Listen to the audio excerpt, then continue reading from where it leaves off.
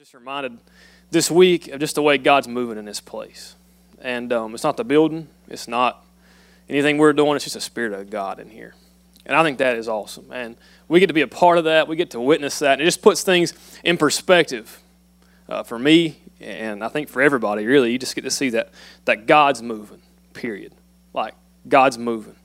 That Creator God who made everything that we know and everything that we can't even comprehend is moving in this place. It's moving in the lives of our people, not just in this place, but in houses and homes and businesses. And people are meeting in Bible studies, and He's just moving in our community. And that is awesome. We're getting to see, that's a modern day miracle. I think we look past that. That is a miracle, life change. Somebody came in this place and they experienced the presence of God and their life was changed forever. Yeah. It's somewhat overwhelming. I almost think we could do that, worship, have Greta come back out here and let her rip and go home, you know. But we got something powerful we're going to do today, and a very powerful thing. It's going to be a great day. It already has been, and I think it's going to continue to be. And I feel very unworthy to lead it this morning, but I think we all are, so here we go. So, but we're going to be able to take the Lord's Supper this morning. And some of you might have saw the tables down here and wondering what we're doing. You're probably thinking, man, I knew there was something weird about this church. They're doing some kind of weird sacrifice. Probably snakes under them napkins. Listen, there's snakes under there. I'm out of here. I'm already too close to them. But no, we're not doing anything weird today. We are going to take the Lord's Supper. And the thing that's got me this week is I think for a lot of us that grew up in church, I grew up in church, which is a great thing. But I think sometimes stuff like this gets watered down. And because we do it, repetition, we do it, you know, in our old churches, every fifth Sunday, you take the Lord's Supper. And it's like, why are you taking the Lord's Supper? Because it's the fifth Sunday. That's what we do here. We come to church on Sunday morning, take the Lord's Supper, and don't have Sunday night services, which I was super pumped about as a kid. That Sunday, I was praising the Lord extra. I'm like, no Sunday night services, I can go on the lake. But that's just how it was. It's like, you know, my pappy did it, his pappy before him did it, and his pappy before him did it, so by God, we're going to do it. It's like, it's just kind of what it was. And it's kind of just became a ritual, tradition, and you just do it. And a lot of you grew up that way, to where when I talk about communion, which I told him I'm not going to say a whole lot, because if last thing I want to do is get in the heat of the moment and say them, because that'll come out. And so we're going to call it the Lord's Supper this morning, and which is what is mentioned in Scripture. So, but for a lot of us, it's just one of those things. It's just because we've always done it. We don't maybe even know why we've done it, but we've just always done it. And when I say it, it's like, okay, yeah, we'll do it. You're thinking about going to the lake later, what you're going to eat for lunch, and that's kind of it. And for a lot of you, maybe you don't know what it is, and you're like, what is he talking about? We're going to talk about that today, too. I want to talk about, with all of that in mind, kind of why we do what we do. Why do we come down here and dip bread in juice and eat it, right? Like, why are we doing what we're doing this morning? And there's a scripture I want to read that explains, first off, what we're doing, and then we'll talk about kind of why we're doing it, what Jesus says. And this is in 1 Corinthians, and Paul is basically, he's writing to the Corinthians, and he quotes Jesus here, and he recounts what had already happened, right? Like, so this had happened the night Jesus was betrayed, and that's what Paul's talking about here. So it says in 1 Corinthians 11:23, "For I received from the Lord what I also delivered to you, that the Lord Jesus, on the night when he was betrayed, took bread, and when he had given thanks, he broke it and said, 'This is my body which is for you. Do this in remembrance of me.' In the same way also he took the cup after supper, saying, 'This cup is the new covenant in my blood. Do this as often as you drink it in remembrance of me. For as often as you eat this bread and drink the cup, you proclaim the Lord's death until he comes.'" And that's what Paul's saying. He's saying the night that the disciples came together, the night before Jesus Christ was crucified, he brought them together and said, we're going to take of this Lord's Supper. And they're sitting there, and that's when he says, when you take of this bread, and what we're going to do this morning is we're going to come down, the ushers will bring you down during worship, and you're going to come down, and you're going to take the bread, and you're going to dip it in the juice, and you're going to eat it, and you're going to go back to your seat. And he says, when you do that this morning, he says, do that in remembrance of me. And I think when we hear that, again, it doesn't do a lot for us. It's like, all right, I'll do it to remember him. But a lot of us, I even thought this week, like, I hadn't really forgotten. Like I know Jesus died for me. Like I hadn't forgotten that, and I know that I'm a Christian. Like I'm a believer. Like I know all that. I got it. But it's kind of like with your anniversary. Like me and my wife. This is fresh for me, fresh wound maybe, because we just celebrated our anniversary, and it was last weekend, and a couple weeks before, now I knew our anniversary was in July, and I was pretty sure of the date, right? Like, guys, you know what I'm talking about. Like, I've only been married 3 years, so it's kind of hard for me to forget it, but still, I was like, I'm pretty sure it's the 26th. So I knew that was coming up, but I hadn't thought a lot about it. And my wife comes to me, and she's like, hey, this is the Friday before. She's like, hey, I got a babysitter for our anniversary next Friday. Now, on the outside, I'm cool as a cucumber. I'm like, oh, yeah, awesome. Inside, complete panic, like sheer panic, alarms going off, like flashing lights, sirens, my whole body's like freaking out. I'm like, this ain't good. I've forgotten about our anniversary. Outside, I'm like, yeah, honey, it's going to be awesome. Like, I got something good planned. And my wife knows me. She's like, you didn't forget about our anniversary, did you? And I don't want to lie to her. I'm not going to lie straight out. You just go back with a question. Do you think I would forget our anniversary? You know? And she's like, absolutely, I do think that. And then, you guys, you know, if that doesn't get the heat off of you, then you got to deflect. Be like, oh, crap, I forgot to feed the dog. She's like, we don't have a dog. I'm like, well, just in case we ever do get one, I want to be in the routine of it. I got to go. Like, whatever, the baby's crying, just something, get me out of here. But we went and celebrated our anniversary. It was awesome. We had a great time. We went and stayed the night somewhere and just had a day or two together, and it was great. But it wasn't that I completely forgot that I got married. It wasn't that I forgot that I had a wife or that I loved her or that we've been married for 3 years. I didn't forget any of that. I didn't even forget our wedding day. I could tell you all about it. And I didn't forget any of that, but it took a one day of just stopping and thinking about it. And as we sat together and ate supper, we started looking through pictures of our wedding day, and we got married in Mexico. It was beautiful, and we didn't invite our family, which is awesome. If you want to really make your families really mad and set the precedent for how your marriage is going to be, just don't invite your in-laws to your wedding. Just saying, this is the way things are going to be. But we looked through pictures, and my wife's not here, so I can say whatever I want. Next service, I'll be like, yeah, it was great. You know, I love her family. I love her. But anyway, as we looked through pictures, we remembered the wedding day. We thought about it. We laughed. We got, you even get a little emotional. Like, I don't get super emotional, but you even, like, all those emotions come back, and you start thinking about how great it is, how blessed you are. You start thinking about all these things. And that's the kind of remembering that Jesus is talking about. Not as in, like, remember that time I got married. Okay, great, go on with life. He's saying, remember, really stop and think about it. Just like on your anniversary, when you stop to think about your marriage and your wedding day and all that stuff, he's saying, really stop and think, because Jesus knows us. He knows you better than you know you. And he knows you're going to forget, and it's going to be in the back of your mind. It's not like you've completely forgotten, but it just needs to be brought up, and you need to really stop and think about what Jesus has done for you. And that's what he's saying. That's the kind of remembering that we're talking about, is truly stop and remember and think about and dwell on. He says, come before me with an irreverent awe, just thinking about all that I've done for you. So it's not like, again, just remember that time. It's truly think about it, remember what he's done. And I love the fact that he says it's personal. Remember what I've done for you. Not like Jesus loves the whole world, got the whole world in his hands, all that kind of stuff. That's true. Like, he does love everybody, but he's saying this is personal. Think about what Jesus Christ has done for you. And as we come up again this morning and we come down and we take of this bread and we take of the juice, he's saying, when you take of that bread, remember my body, which was broken for you. The body that in his earthly body, Jesus comes and from the moment they arrest him, they start inflicting pain on him. They start breaking that body.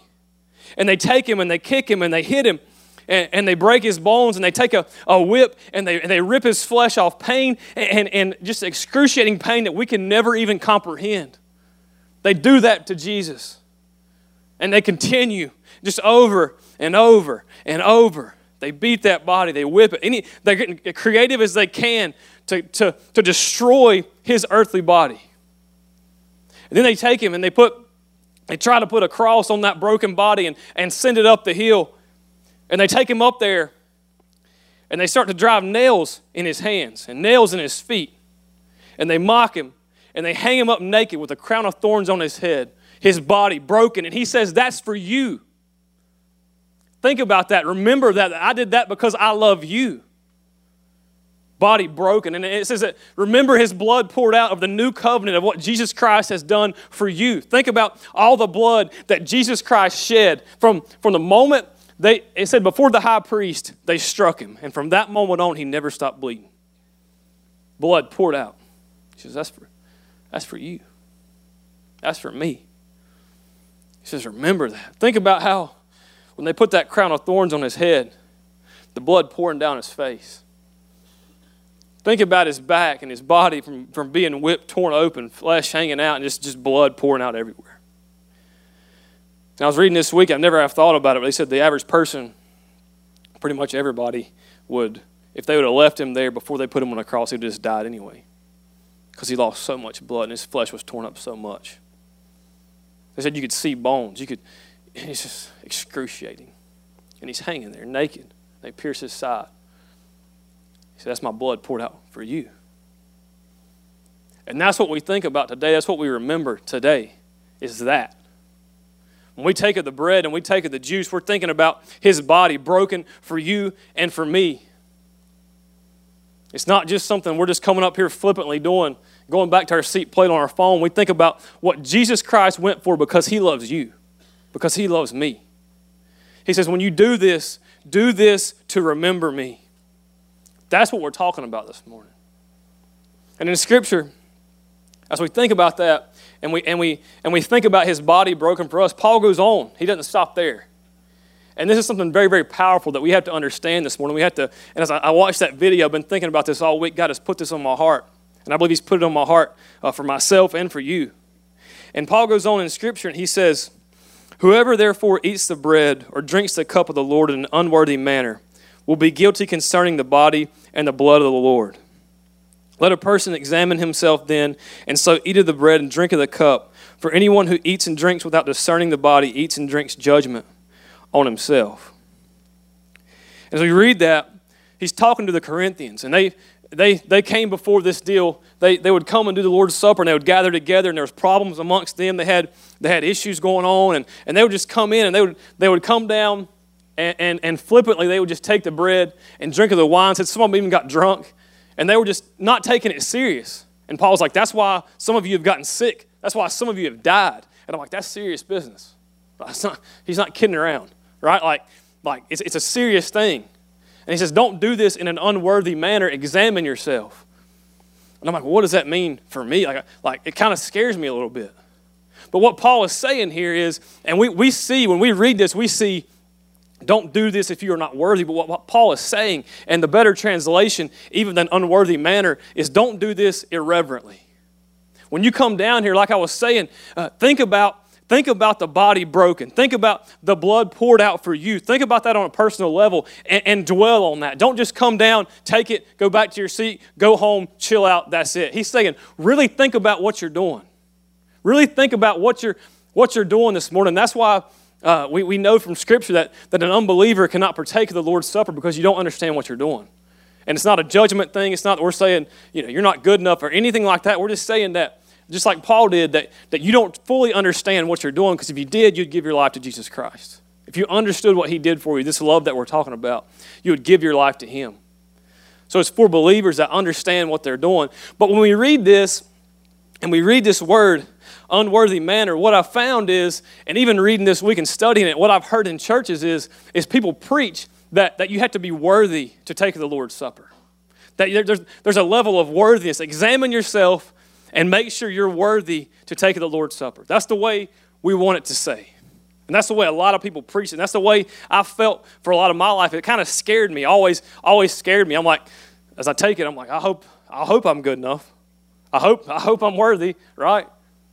And what we're ultimately saying when we say that is, you got to be somehow worthy to come before Jesus at all. You got to be worthy to be a believer. You got to be worthy in some way. There's some standard you have to meet to come before God. That's ultimately what we're saying. I think we kind of, all of us deep down, me and Pastor Jamie had a conversation this week about this. We kind of all want that. Like we want to be able to say, okay, I'm good enough. Okay, there's a standard and I meet it, right? Like we kind of desire that. And a lot of churches, man, that's the way things are, is you have to be a certain way. We were talking amongst our band one night a couple weeks ago about how in a lot of churches, if you have tattoos, they're like, nah, you got to cover those up. You can't come here. And I'm like, what? Like, what does that even mean? Or if you have a child out of wedlock, no, we don't believe in that here. I'm like, where do you see that in Scripture? You don't see it in Jesus. But we think that a lot of times there's a standard that we have to meet, and it's because people like that, believers, us, because we're judgmental people, we've put that on people. There's a standard. You have to be worthy. But I want to look at a scripture, and I want to look at, or in scripture, I want to look at a person that I can relate with, and I think you'll be able to relate with this morning. That's Peter, the disciple. And we find him in scripture. He's at the first Lord's Supper. He's with Jesus. And he's sitting there with him. And they're sitting across from each other. And the thing you got to know about Peter is him and Jesus were really, really close. Every time you see the disciples mentioned in Scripture, Peter's first. And that's not a mistake. There's no mistakes in the Bible. That's on purpose. Peter is first every time the disciples are mentioned. And most people believe that Peter and Jesus were the closest out of all the disciples. There was 3 others that were really, really close with Jesus. Peter was one of those. But most people believe that he was the closest. One of Jesus' greatest friends. Jesus had poured into Peter. He spent so much time with him. They loved each other. They were like brothers. But they're sitting at the Lord's Supper the first time. What Paul just quoted. And they're sitting there, and Jesus looks at him and he said, Peter, you're going to deny me. You're going to be asked about me, and you're going to act like you never even knew me. Peter's like, not me, Lord. No way. I couldn't deny you.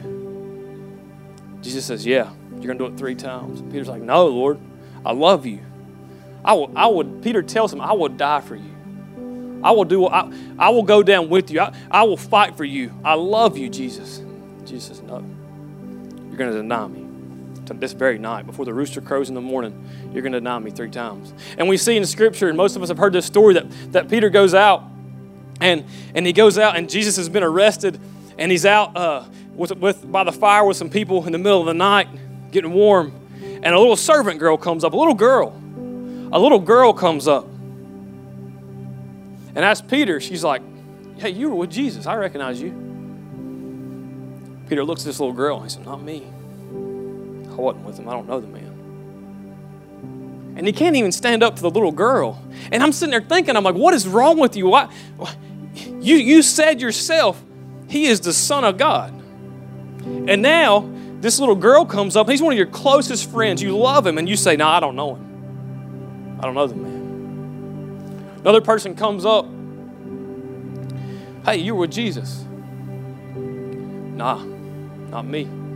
I don't know him. Who do you think I am? I wouldn't hang out with him. I wouldn't associate myself with him. He's a criminal. Another person, a little while later in Scripture, comes up and says, hey, I recognize you. You were with Jesus. This time Peter gets mad. He freaks out. He starts cursing and puts the curse on himself. If I was with that man and all this stuff starts, he freaks out. I don't know him. Why would I ever associate myself with Jesus? I do not know Jesus. For the last time, people, I don't know him. I don't know who he is. I don't know anything about him. I was not with him. And at that moment, the Bible says the rooster crows. And in one of the Gospels, you can see that Jesus made eye contact with Peter. As soon as he said it, Jesus looked at him. Peter denied him. And it says in that moment that just guilt-stricken, Peter wept bitterly. He couldn't contain the guilt. He couldn't handle it. It just broke him. I just denied the Son of God. I just denied my friend. I love him, and I just said I didn't even know him. And Peter goes on, and Scripture tells us that even after Jesus was raised from the dead, that Peter's going back to fishing. And it seems as if in Scripture that Peter just went back to what he knew. Just like us so many times in life. Whenever we make a mistake or things go wrong, we just go back to what we know. Well, I know drugs, so I'll go back to that. I know substance abuse, so I'll go back to that. I know I've been in bad relationships, I'll just go back to that. Whatever it is, we just go back to it. So it seemed like Peter just going back to his old life, and he's out there fishing, and he and his buddies are out there, and some of the disciples, and they're not catching anything, but they see this man on the shore. And they can't tell, he's so far away, they can't tell who he is, and they can't even recognize his voice. But his voice echoes across the water, and it says, throw your nets on the other side of the boat, and they do, and they get this haul of fish, and they can't even get it in the boat, it's so many. And John looks up, and he said, it's Jesus. It's our resurrected King, it's Jesus, it's the Lord. And in that moment, Peter has to make a decision. And I want to put ourselves in his shoes today and tell you where I believe for so many, and I've seen it in my life and I see it in the lives of others, and God has spoken to me so strongly about this week that we put ourselves in the shoes of Peter. And there's 3 ways to respond in this very moment when he sees Jesus on the shore. The first one is the one a lot of us take, and I've taken this route, is we see Jesus, we're sitting in the boat, we're so overcome by guilt and shame of what we've done. We're like, man, I'm just a piece of crap. How could he ever love me? I'm so unworthy. Who am I? Why? I'm just going to stay right here. I've denied him. So many of us have denied ever even knowing Jesus with our actions. You may not ever say, I don't know the man, but you live like you don't know him. We've all been there. And we sit there, I've got addiction, I've got this, I've got that, I've got this. And just like Tina in the video, it's something somebody else may have even done to you. And you sit there in your guilt and in your shame, and it paralyzes you. That's a lot of people in the room this morning. Then there's another person. It's when Peter sees Jesus, and he's sitting there and he's thinking about what he did.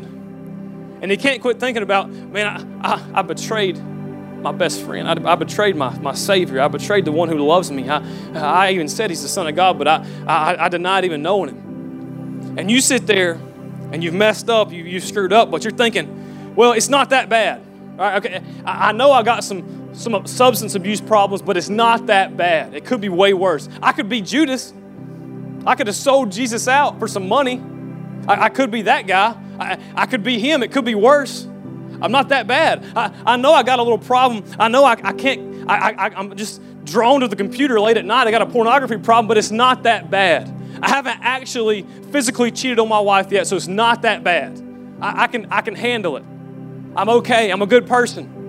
I know I love money. I just can't get enough of it. I know I do. I'm greedy. I just can't get enough money, but it's not that bad. I could be like this person. It could be way worse. I'm still a good person. I still go to church. I even read the Bible sometimes. I'm still a good person. I know I got all these issues, whatever it is. I know I denied Jesus with my actions. You have to understand that this morning, because a lot of us, we live like we never even met him. The way that we act, the way that we live. Maybe not all the time, but we're all guilty of it some of the time. And you sit there and you see Jesus and you're like, well, I'm okay. I'll just get to Jesus with the rest of the boys. I'll go to shore here in a little bit. I'm not that bad. You sit there in your pride and your arrogance, thinking that somehow you have earned something. I'm not that bad. I'm not Judas. But then you got Peter. Let me tell you what Peter did. Peter, after he had betrayed Jesus, he had his best friend in the whole wide world, the Savior of the universe, the Son of God, by Peter's own mouth. He denied ever even knowing him. But what Peter did was, he's like, I could sit here in my shame. I could sit here in my guilt, being unworthy to come before Jesus. Or I could act like it didn't happen. I could act like I'm okay. Or I could jump out of this boat and with everything that I have in my being, try with all that I have to get to Jesus. I just got to get to Jesus. That's what Peter said. I just got to get to Jesus because I need him. I got to have him. I love him. And he loves me. Just like Tina said in the video, he loves me. He loves me. Even though I did screw up, I am unworthy. I'm a screw up. I have failed him. I've denied even knowing him. But he loves me and I got to get to him because I love him and I need him in my life. And he didn't sit there in his pride and say, I'm okay. I'm a pretty good person. He said, I desperately need Jesus. I am unworthy, but Jesus loves me.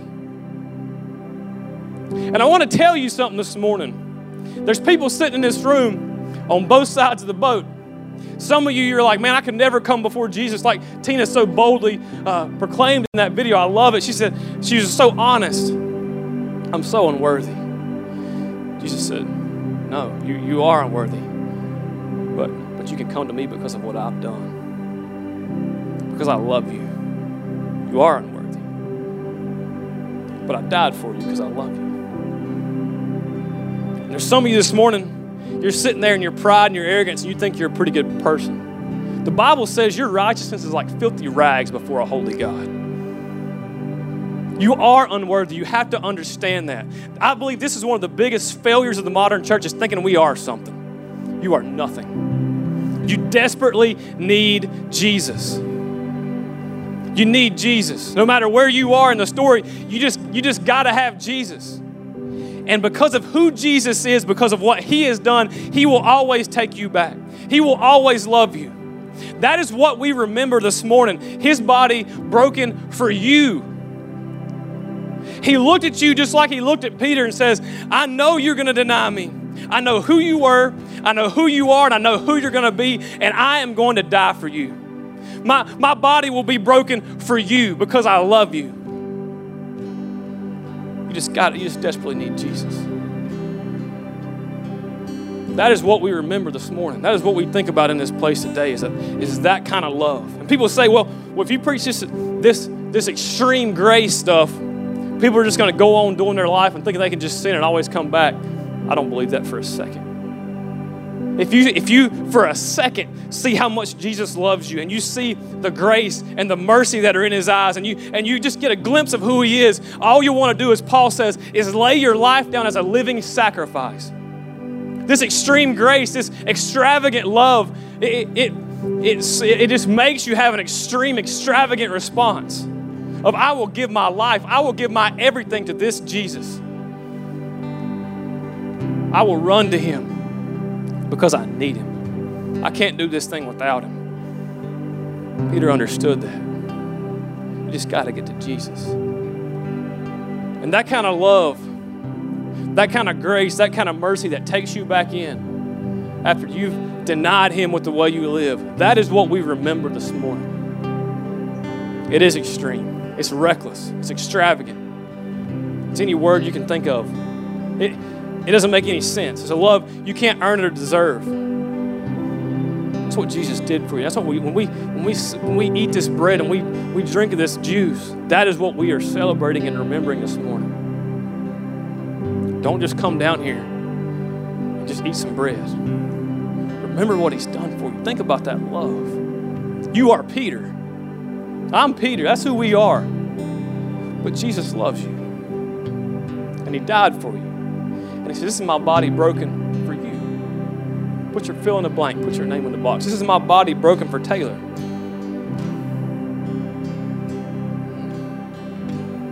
And that warrants a response.